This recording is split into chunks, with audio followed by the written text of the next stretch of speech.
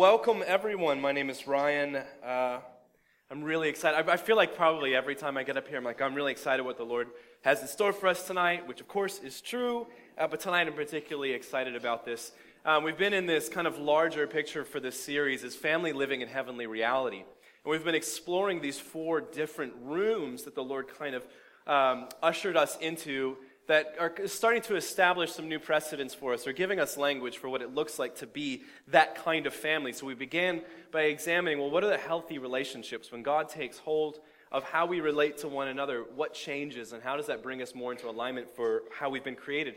We began to look at healthy leadership. What does it look like for us to lead and follow out of a kingdom mindset? We moved into personal thriving, and we looked at that from 3 different ways: emotional, mental, and physical. And now we're in worship. And so Cole last week kind of started us off on this piece about worship. And so what I want to do is kind of take some of the ideas that Cole gave us last Sunday and kind of walk them into one specific area. And then I'm going to hand the baton, so to speak, off to Janae for next week. And I'm really excited about what the Lord's given us tonight because, a lot of times we're looking at the big picture, and when we come together on a Sunday or wherever it might be, the beautiful challenge of the Christian journey is for us to tell the story of God. And that's what we do. We tell the story of God in a way that it interprets our lives. And sometimes we want to step back and tell that whole story, and sometimes we want to focus in on very specific aspects of it. And that's what we're really doing tonight.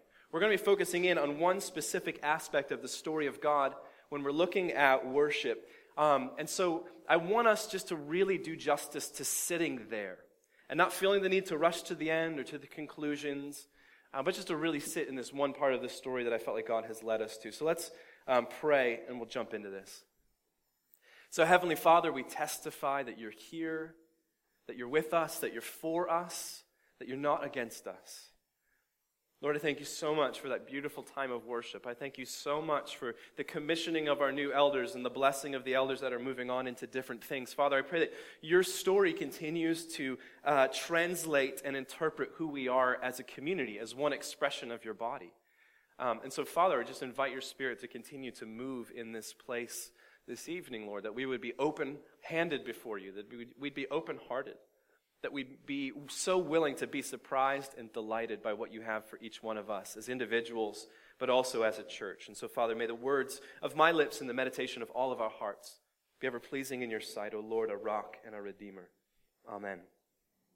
And so this is, as we're looking at this idea of worship, this is my thesis tonight. This is where I want us to explore. God desires the struggles of the human experience to be a catalyst for worship. God desires the struggles to be the catalyst for worship. So Cole spoke last week about what does it look like for us to live a life of worship. And one of his final points was about the evolution of life itself, that when we think that we've arrived, we've kind of missed the point. But rather to see that our lives are a journey of us growing into something, whether it's relationship with God or growing into our identities, we have to trust in that process. That sometimes we will arrive on these plateaus, but it's our decisions to continue to move forward in a lifestyle of worship that really dictate what we do with those times. And so I really want us to focus tonight on the idea of struggle. And I think it's important that we recognize that God desires our struggles in the human experience to be that catalyst for worship, because it gives us permission to come before God as we are. A couple of years ago, not long after I had moved here, a friend of mine from college hit me up and said, "Oh, it's so great to see that you're back in the Sunshine State. I can't believe that you're a pastor, but that kind of makes sense with what I've known about you." And I said, "That's great. You should really come and check out our church at some point." And she said, "Oh, I don't know. I haven't really been walking with the Lord so faithfully in the past couple of years. I'd feel weird about coming to the church." And it's like, if that's the criteria for who's allowed to walk in the doors, then I probably shouldn't let myself in. A lot of times we feel like we have to clean ourselves up, or we have to get ourselves right before we can enter into the presence of God. But I want to posit to you tonight that desire to clean ourselves up or to edit ourselves before we come into God's presence is actually us practicing a form of self-righteousness. That we think it's about what we do and how we edit ourselves and how we correct ourselves, and we get ourselves into the right posture. We put on the right clothes. We have the right look on our face, and we've showered and washed behind our ears and combed our hair, and then maybe we can come into the presence of God. And I think that's so unfortunate, because so much of what the more legalistic branches of our body, of the church, has done is given us that performance mentality that you have to change who you are before you come into God's presence. But the beauty of what we're talking about tonight is that God desires us to come as we are, because it's He who changes us. It's He who transforms us. And for us to let go of that self-righteousness and to trust in the righteousness that we have in Christ. So I have three main points that kind of fit in this idea of the struggles of the human experience becoming catalysts for worship. The first is this, kind of branching from what Cole shared last week. Worship isn't a conclusion, it's a process. It's not a conclusion, but it's a process. For a couple years now, I've been leading this Friday morning group on meditation and contemplation. And we use the Psalms as kind of our centering moment. We spend some time, we have breakfast. It's over at Panera on Lake Eola on Friday mornings if you want to come and join us. But every week we do a different psalm or a part of a psalm. And it helps to center us and to bring us in. And we spend time meditating on the words of that psalm. And after about 10, 15 minutes, we'll kind of come back together and share what's the Lord putting on our hearts. Where are the questions that we have? What are our, the little revelations or things that are jumping out to us? And it's amazing that over the course of those 2 years, it really started to dawn on me what actual worship looks like. Because we have to remember that the Psalms is the hymnal of Israel. The Psalms are the songs that Israel would sing as a form of their worship. The Psalms themselves are like this intersection between a prayer life and a worship life. And I think that was so transformative for me to really step into each psalm and to say, these are words coming out of the experience of a single person, most of them David, but they're being offered to an entire nation as what it looks like to worship God and what it looks like for us to live by faith. And through that and many other things that the Lord's revealed to me over this past year, it's really transformed even my understanding of what I think that faith is. And my definition is this: faith is choosing to participate, especially when all the facts aren't in. You see, in the West, we've understood that faith is intellectual affirmation. That when I'm able to memorize a list of facts, or when I'm able to affirm that something is true over there, then that has something to do with my faith. We think faith is like a conclusion that we come to, or that faith is an explanation of this is how things work. But that's not what we find in the biblical narrative. We actually find that faith is us choosing to participate when we don't have a conclusion, when all the facts aren't in. Consider the life of Abraham, that for serious stretches of not hours or days, but years, he was not encountering the voice of God.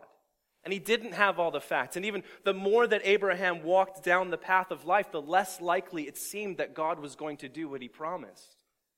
But it was Abraham's willingness to continue to participate in the story that God was writing that demonstrated that he is the father of our faith. And I think this is one of the greatest gifts that Christianity has for the world, is that we teach people how to live in the tension well, how to live in the in-between.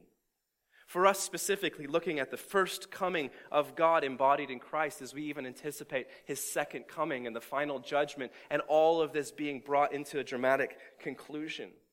And so much of Christianity is about learning how to live in that tension well as we're guided by faith. And so the Psalms demonstrate this sort of faith, this sort of living in a tension between knowing who God is and standing on the testimony of what he's done in the past, yet also being able to look forward to the future. And as I've studied the life of David, I've recognized that David always lived a life of constant worship.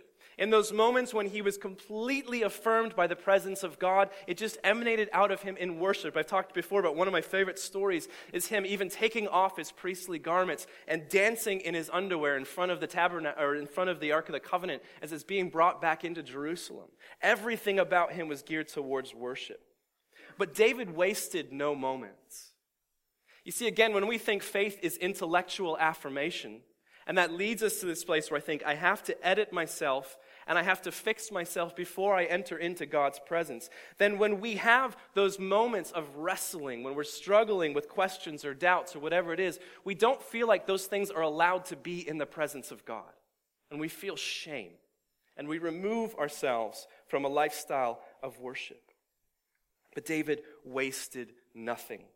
Every moment, whether it was being in alignment with God's will and desire for his life, and even in the moments when he wandered out of it, all of them were opportunities to come back because he recognized that God's plan is not rigid and unchanging and wooden, but it's dynamic and it's guided by God's witness. And that enabled him to write these Psalms out of a place of profoundly describing the human experience and those things being offered up to an entire nation as human process in engaging with God in worship. David didn't edit his Psalms to be the conclusion of his own wrestling process, but they were actually him demonstrating open-hearted and open-handed what it looks like to participate and to wrestle. And not only are those Psalms such a blessing for his nation and his time, but they were the same Psalms that poured out of Jesus and Paul and Peter. These were the worship songs that Jesus was singing as well when he was in temple. And it's important that we recognize that the Psalms are not primarily there to teach us doctrine. Again, in the Western understanding of faith, we come into the Bible and we say, what are the things that I can intellectually affirm and come in and just agree with? Yes, that is factually accurate. But the Psalms are actually about what it means to be human and what it means to encounter God. And I think that actually gives us more freedom to encounter the things that we find there. So what do the psalmic process contain? I've kind of identified two categories within the Psalms. The first is questions and doubts. The Psalms contain many processes where questions and doubts are incorporated into the process of worship. And again, they're not always intellectual questions, they're existential questions. The psalm we're going to read in a moment, at the very beginning line says, my God, why have you forsaken me? And we know that Jesus himself cries out on the cross with those same words. And it's not just Jesus leading a Bible study. It's not just Jesus dropping off little nuggets for the people around him so they go, oh yeah, that's in the Old Testament, Psalm 22, let me go and cross-reference it and look in the Hebrew concordance and kind of establish, oh yes, this is what this means. No, that is an existential cry of anguish. That's the kind of question that you ask out of the deep places of yourself where reason and logic have ceased to function. And it's those kinds of questions and doubts being expressed in the Psalms. When those songs are offered over to the people, they say, yes, I know what that feels like. I've experienced those moments. I've had those same questions. I think so many people in our generation and the preceding generation have left the church primarily because it does not give permission to ask questions. The church does not give people permission to express their doubts because we've heaped shame on people. You're not supposed to question. You're not supposed to doubt. There are certain things that are just off limits.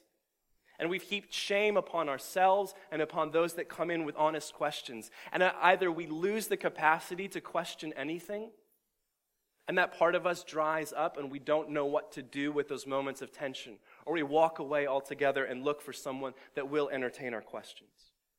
But what a gift the Psalms give us of revealing that process of wrestling with God in the midst of our questions and doubts. And the second category is this: longing and expectancy. Longing and expectancy. We find this often in the Psalms, that the lines contain this cry for justice. That the cry for justice in and of itself becomes part of the worship process. So many of the Psalms come to this place, usually in the middle, where it says, this is not okay. This situation in my life is not the way that it needs to be. Come quickly, Lord. You see, we as Christians resonate with that so much because we've been given hearts of justice and mercy, but we've also, that births within us this longing to see the glory of God, the manifest presence of God made more and more apparent in creation, and to continue on that process of healing the world. And so we have to incorporate that into our worship process as well. You see, the more that we worship God, the more that we understand what God is like and the more that we understand God's will. And it begins to transform the way that we see everything.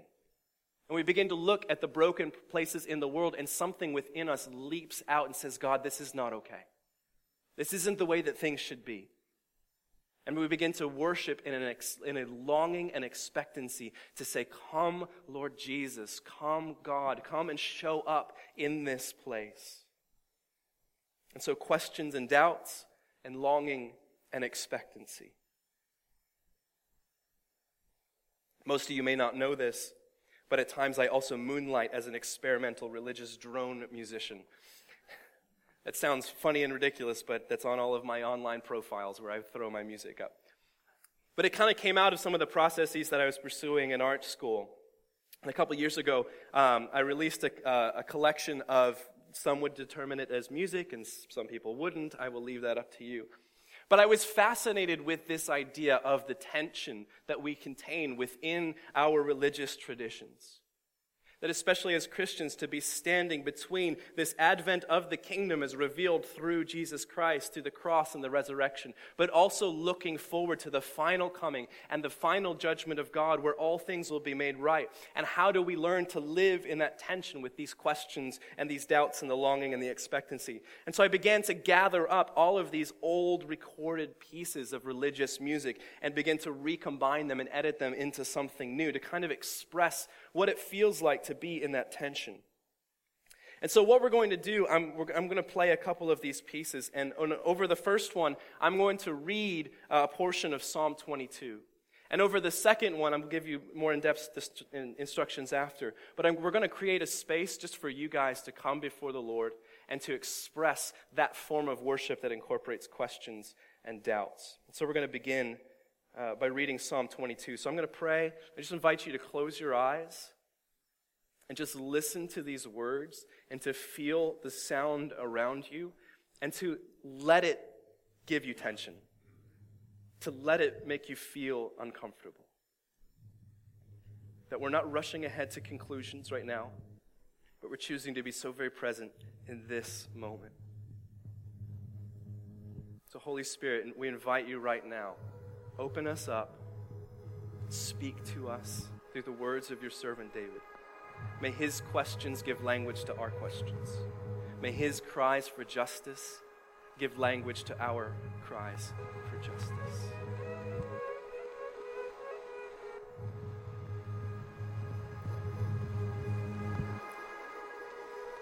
My God, why have you forsaken me?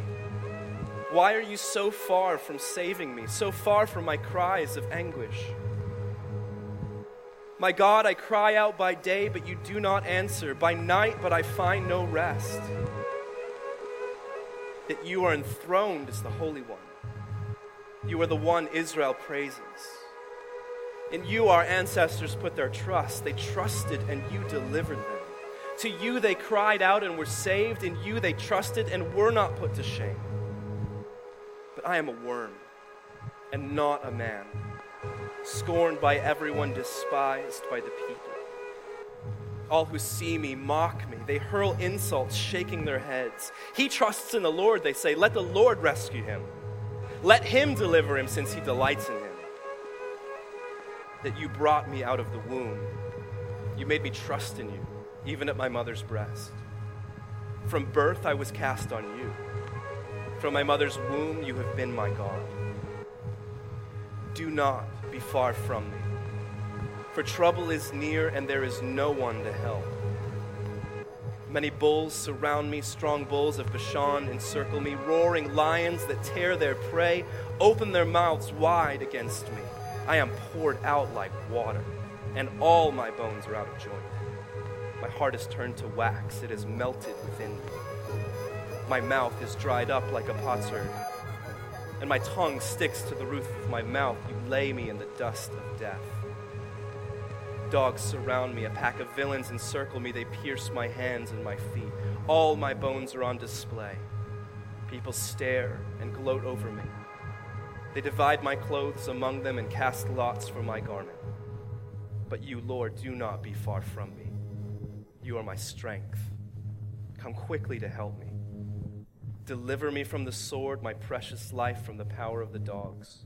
Rescue me from the mouth of the lions. Save me from the horns of the wild oxen. Amen. You can feel, again, this is not theological doctrine. This is existential questioning of wrestling with what does it mean to be a human being and what is God like and what can I expect of him. These are those cries that come from deep within us that reason and logic cannot give us answers to. But they're part of the process of worship. And if we allow those things to be brought into our worship language, it gives us permission to come to God as we truly are, open-handed and expectant and willing to see what he's going to do in those things. And so we're going to take a couple moments. And I want you to take out that postcard that you were given when you walked in and a pen. And we're going to create some space for you to express right now at this moment in your life, what are the questions and the doubts that you have? What are the things that you're afraid to ask of the Lord? And what are the places of longing in your life? The places that you're almost afraid to open up and admit that there's still some sort of lack, there's still some sort of disconnect. And to write those things down, and towards the end of the gathering, we're going to bring those to the Lord's table as an expression of worship. Not being afraid of the question marks that live within us, but allowing them to be incorporated into a holistic worship. So I'm going to pray again, and we're going to create some space for you to process with him. So Father, again, Lord, I thank you that we do not have to be afraid of you. Lord, that we don't have to feel guilt or shame when you're near, but that you give us permission to come to you whole and complete just the way that we are, to bring all of our questions and doubts, to bring all of our places of longing and expectancy before you, and to lay them at your feet. Because we don't have answers, because we don't have conclusions, but we're willing to allow you to minister to us in those places. So Lord, anoint each of your dear ones here tonight, Lord. Give them language for the questions that are burning within them. Give them language for the places of longing and expectancy that they have in. Father, thank you, Lord. Thank you.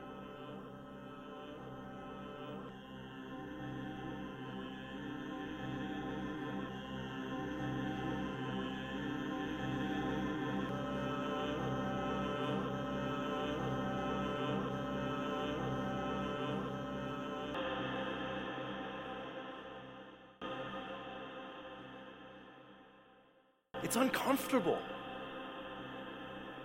It's not always pleasant. We want more than anything to be able to run to the end, to find the conclusion, to find the phrase or the experience that's going to make us feel better. Again, that's that welling up within us of justice, is saying, God, this isn't okay. These things aren't all right. I want to see you move in this thing. But I feel like sometimes when we rush the process and we try to force ourselves into the conclusion, we haven't really done service to the journey itself. And the conclusion, the end of the road, the arrival, it becomes something cheap. It's just there to satiate our fears, but not to allow truth to ground itself in the reality of our lives. And it's important that we take those times to slow down and to come before the Lord. And to allow our questions and our doubts and our longing and expectancy to hold the weight that they deserve. Not because they keep us back from him, but because they come the opportunities for us to recognize the heaviness of the reality of God in our lives and what he's really, really capable of. And that brings me to our second point. Confessional worship spiritually forms us and grounds us in the moment. In 1871, there was a lawyer in Chicago by the name of Horatio Spafford. And that year, he lost his 2-year-old son. Then almost immediately after that was the Great Chicago Fire of 1871 that just kind of decimated the entire city. And it ruined Horatio's life financially. It really put a wrench in a lot of the things that he was doing. And his family had planned to go on vacation to Europe, but he decided to send his family on to Europe, and he was going to stay behind just to kind of work out some of their financial situation and try to help their family get into a better place. And so he put his wife and his 4 daughters on a ship towards Europe. And there was an accident, and their ship crashed with another ship, and it went down, and all 4 of Horatio's daughters died, and only his wife survived. And there's a famous telegraph that she sent that said, "Saved alone." And so Horatio promptly left and got on a boat to go and rejoin his wife in Europe. And as his ship passed the place where the ship had gone down that his daughters had died in, he wrote these words, the words of, "It is well with my soul, when peace like a river attendeth my way, when sorrows like sea billows roll. Whatever my lot, whatever my lot." And I love that hymn. I love that hymn because it's a tension hymn. It's an in-between song. It carries with it the spirit of those psalms where we stand on the testimony of who God is and what He's already accomplished, yet it also carries within it the longing to see God come in that final line, "And Lord, haste the day when faith shall be sight." What a profoundly beautiful and Christian process that is. When the church found out what had happened to the Spafford family, this Presbyterian church, they regarded this tragedy as divine punishment. That it was God exacting His revenge on this family for some reason. And so the family, they left. They left the Presbyterian church and they moved to Jerusalem. And they became known as a group called the American Colony. And it was dubbed by the American press as the Overcomers. And they started doing some amazing philanthropic work in the city of Jerusalem. And that song is a song that we still sing today. Can you imagine your children drowning on a ship and someone saying, "This is God punishing you"? That kind of thinking, that kind of theology for me sits right along with some of the false gospels that say, well, everything happens for a reason. No, it doesn't. No, it does not. Everything does not happen for a reason. Things happen because things are broken. But the outcome of what can happen in those things, the outcome is what is possible when we give the full weight to the struggle and tragedy of our lives, of the human experience, yet we bring those things before God in worship and open-handed expectancy to see what He's capable of doing. That is the call of Christians. And I think the challenge is for us to learn to live in the in-between and to find worship that meets us there. Paul says this in 2 Corinthians chapter 4. "For God, who said, 'Let light shine out of darkness,' made His light shine in our hearts to give us the light of the knowledge of God's glory displayed in the face of Christ. But we have these treasures in jars of clay, to show that this all-surpassing power is from God and not from us. Now listen to this. Listen, church. We are hard-pressed on every side, but not crushed. Perplexed, but not in despair.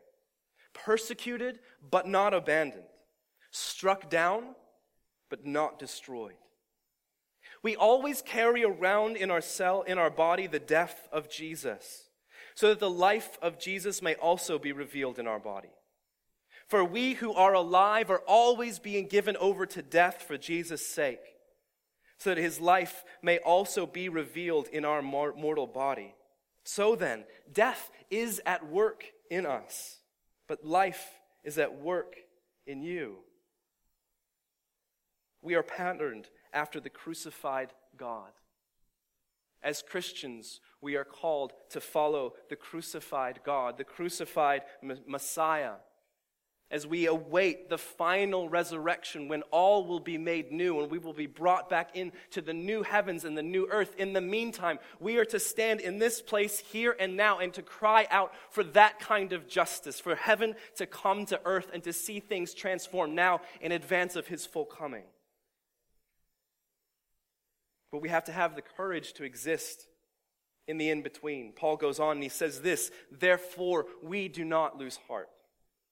Though outwardly we are wasting away, yet inwardly we are being renewed day by day. For our light and momentary troubles are achieving for us an eternal glory that far outweighs them all. So, we fix our eyes not on what is seen, but what is unseen, since what is seen is temporary, but what is unseen is eternal." Several years ago, I was invited to give a lecture at Belmont University for their faith and the arts community. And we talked about this idea. Why is the world so beautiful and we feel the need to express that? But why is the world also so ugly and broken and we feel the need to express that? Talking about what does it look like at the intersection of faith and art. And I think that good art testifies to how things actually are today. But it is our temptation sometimes as artists, it's our temptation sometimes as human beings to take how things are today as how they will always be and to paint eternity with that same paintbrush. So good art is always honest with how things are today, but great art, great humanity points to the reality of how things are today, yet also points towards the future and gives the answer, gives the forward movement. And sometimes even when you're looking at an artist's lifestyle and their body of work, it might not be contained in a single painting. The story might not totally be told in just one song. But we need all of the pieces of that help us reconcile what it means to live in this tension well, to guide us forward into God's certain and perfect future.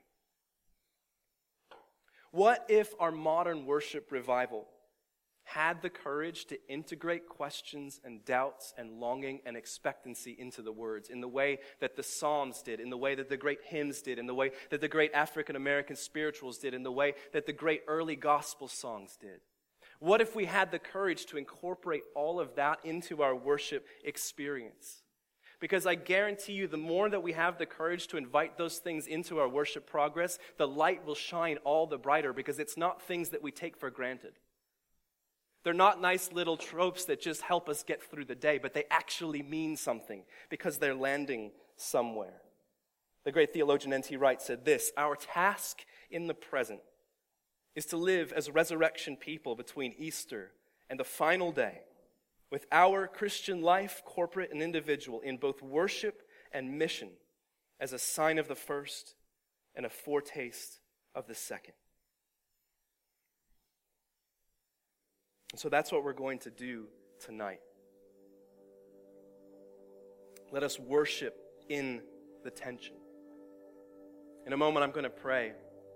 And I'm going to invite us to come to the Lord's table, that this crucified God that we worship, that we pattern ourselves after, this crucified God, that the death of Jesus that we carry around in our bodies so that we might also proclaim his life, that tension we live in is found at this table. That tension is found at this table. That in the body and blood of Jesus, in the holy elements, we find the experience of the God who holds us in the tension of the here and now, yet also draws us into his future. That God who proclaims, "Behold, I am making all things new." And he invites us to his table here and now.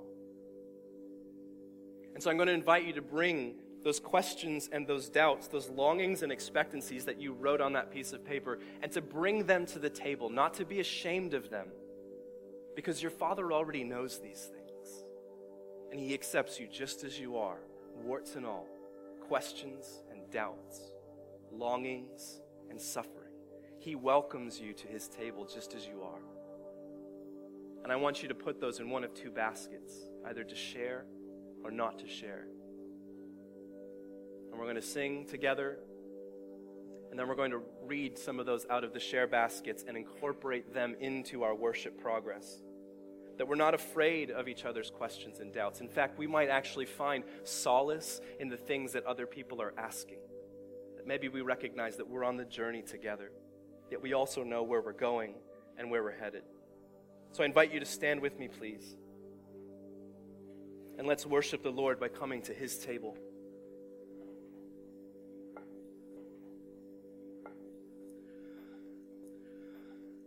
Oh, Lord, I just thank you so much that you are okay with the way that we are now, Lord. I thank you so much that you release us from this self-righteous notion that we have to edit ourselves or we have to hide certain parts of who we are in order to be found worthy, Lord. For you, Lord, it's not about us being worthy and it's not about us being not worthy. It's about us being chosen.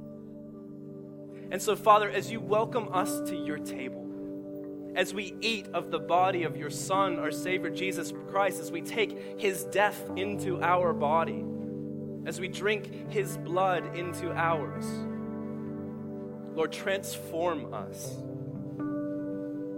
Allow the life of Christ to be revealed in our questions and our doubts and our longing and our expectancy, Father. As we choose confessional worship, a worship of freedom and honest expression, we begin to see you change us and transform us into your likeness so that we too can be a light in dark places. So, Lord, we invite you to bless this time. Thank you, Lord, for accepting us. Thank you for welcoming us with open arms. We pray all of these things and more in the strong name of your Son, our Savior, Jesus Christ. Amen. So I invite you to come to the table. In my feelings of loneliness, why are you not there? Why aren't you showing up for us? Why don't you hear our voice?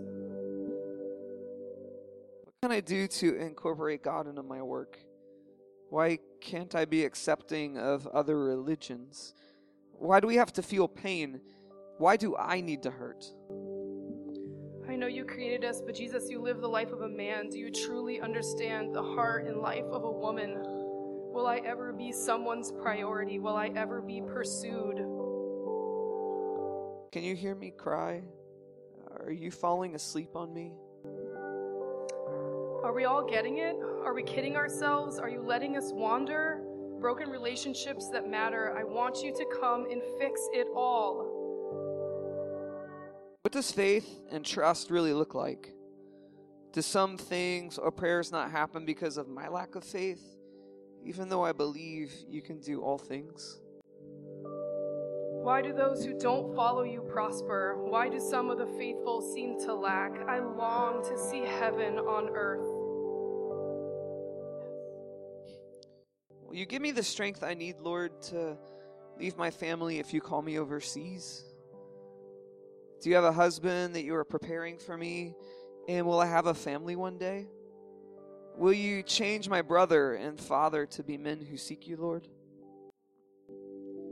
Why is it so hard to fully trust, to fully offer myself in relationship? What am I so scared of? Why don't I let myself be fully present? Why is it so hard to let people know me? Who am I? What do I want and what do I like? Why can't I believe people love me no matter what? Why am I hard on myself? I'm not afraid to come to you as I am, but I'm afraid of the judgment of others. I have always struggled with that. I want and am frightened by the body. I don't trust. Who would be my romantic cohort, a co-laborer in who I may trust and be entrusted? I am not fearful to pursue, but rather fearful to unhealthy union. What is man? Who am I to be fully fulfilled in your presence? Identity solid, joy firm, God so knowingly near, to walk in the fullness of Christ. Who are you? Who are you? Did you really commission the slaughter of villages, of nations? Do you really reject those who reject you? Are you really one of vengeance, or are you one of grace? I may never know the answers. I may always have to wrestle with the questions. I'll never know the fullness of you or the truth or the fullness of who you are. Who is I am? What does it mean that you are? You are what? You are who? And so must I continue to sit in the unknown? Is that what it means to follow God? Or is there another way? Is there a way of knowing? Is it possible to find true intimacy with God? Or are you really the God of Athens, the unknown God? I just want a God I can know. Not to box you in, but to love and cherish and embrace. God, whoever you are, God, let me know you. Be bigger than my questions. You must be bigger than my questions. Be God, and let me know you. Do I know you? Why haven't you revealed yourself to me? Why haven't you answered me? I've been searching for answers to who is God to you, and I am lost. Who are you to me? Why do I feel so cut off from you? I want to hear you so desperately, yet I don't know how. Why can't I feel you, God? God, we have a lot of questions. And thanks for being a God who's bigger than our questions, who isn't afraid of our questions, who can handle our questions. And tonight, even as we hear so many questions on so many pieces of paper from so many of us, God, we recognize that we're together in you in our questions. So, Lord, I pray that in the tension of the unknown, in the tension of not knowing everything, in the tension of recognizing that in an eternal God, we will always find questions, that there is no end to the discovery of you. God, may we worship you for who you are, even if it's a small glimpse, even if it's surrounded by question after question. God, we come before you honestly. We come before you as your people who are humbled in light of an eternal God.